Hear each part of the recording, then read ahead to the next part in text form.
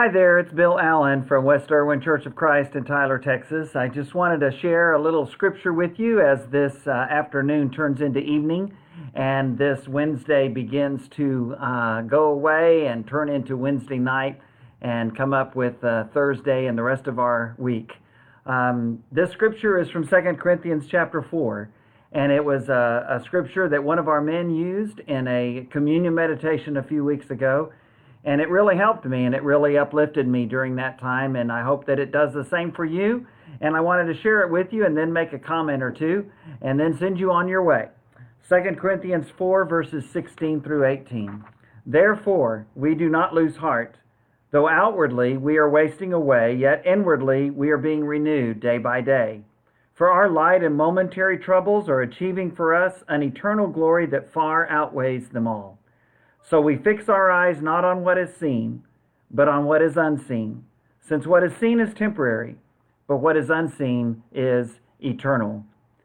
I don't think any of us would argue that this is not a time where it seems like things are just wasting away and the difficulties seem to pile up day in and day out.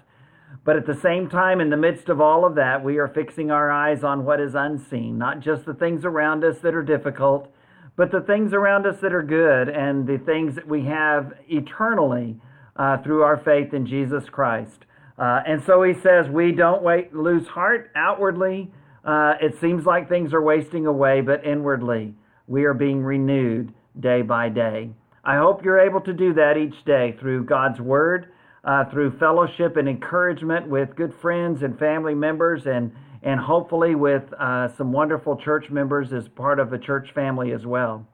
Know that the very next chapter in 2 Corinthians 5 reminds us of that eternal home that we have, and it also reminds us of the work that we're to do in this life because of that eternal home that we have, because we do not lose heart, because we are being renewed day by day.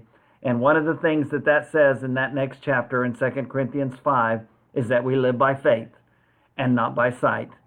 Certainly this day and time, it's a good reminder to us that we live by faith and not by sight. And so he tells us and reminds us, don't just look at the things that are seen.